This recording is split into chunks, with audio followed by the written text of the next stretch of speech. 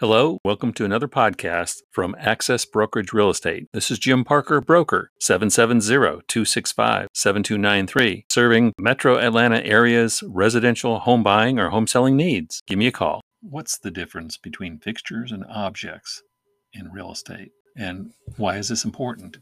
Well, there's two reasons.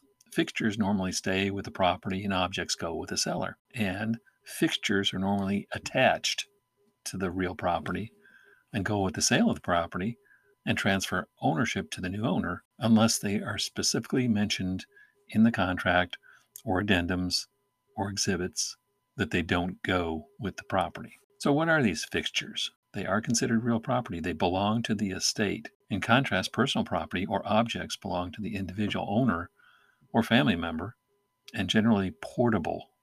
That's a key. Fixtures are typically transferred to the new owner, while it is free to take personal property with you when you sell if it's not specifically identified as staying.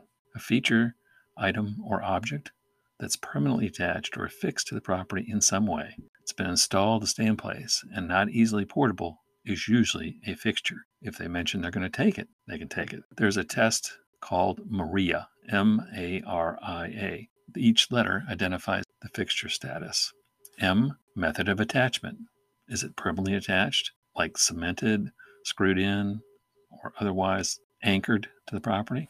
Adaptability. Items adapted to a specific purpose in the house and become an essential piece of the home, such as floating flooring or a pool cover. How about a refrigerator? Is that attached?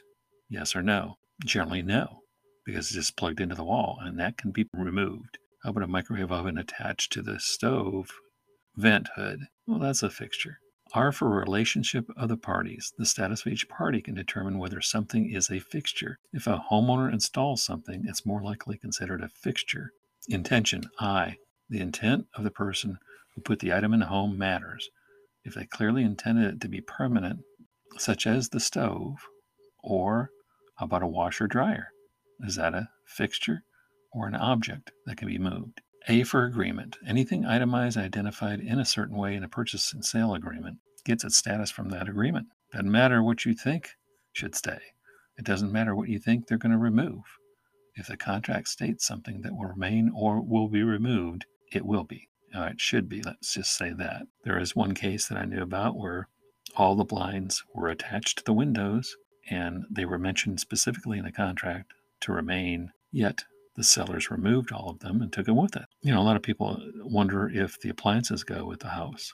Well, like I said, stove is usually attached. Dishwashers are usually attached, but portable microwaves and refrigerators and other appliances are not really attached to the property.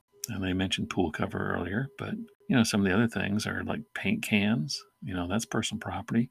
Do you want those removed or to remain in the property? This leads into what you want specifically to remain at the property. So my recommendation is for you to be very specific on items that are important to you that remain or are to be removed. And hopefully the seller. Just a final note on some other objects or things that could be misunderstood. How about a bathroom mirror? Many of them in the half baths are just hung on nails or hooks. That has been a point of contention. Ask for them to stay. How about shelving in the garage?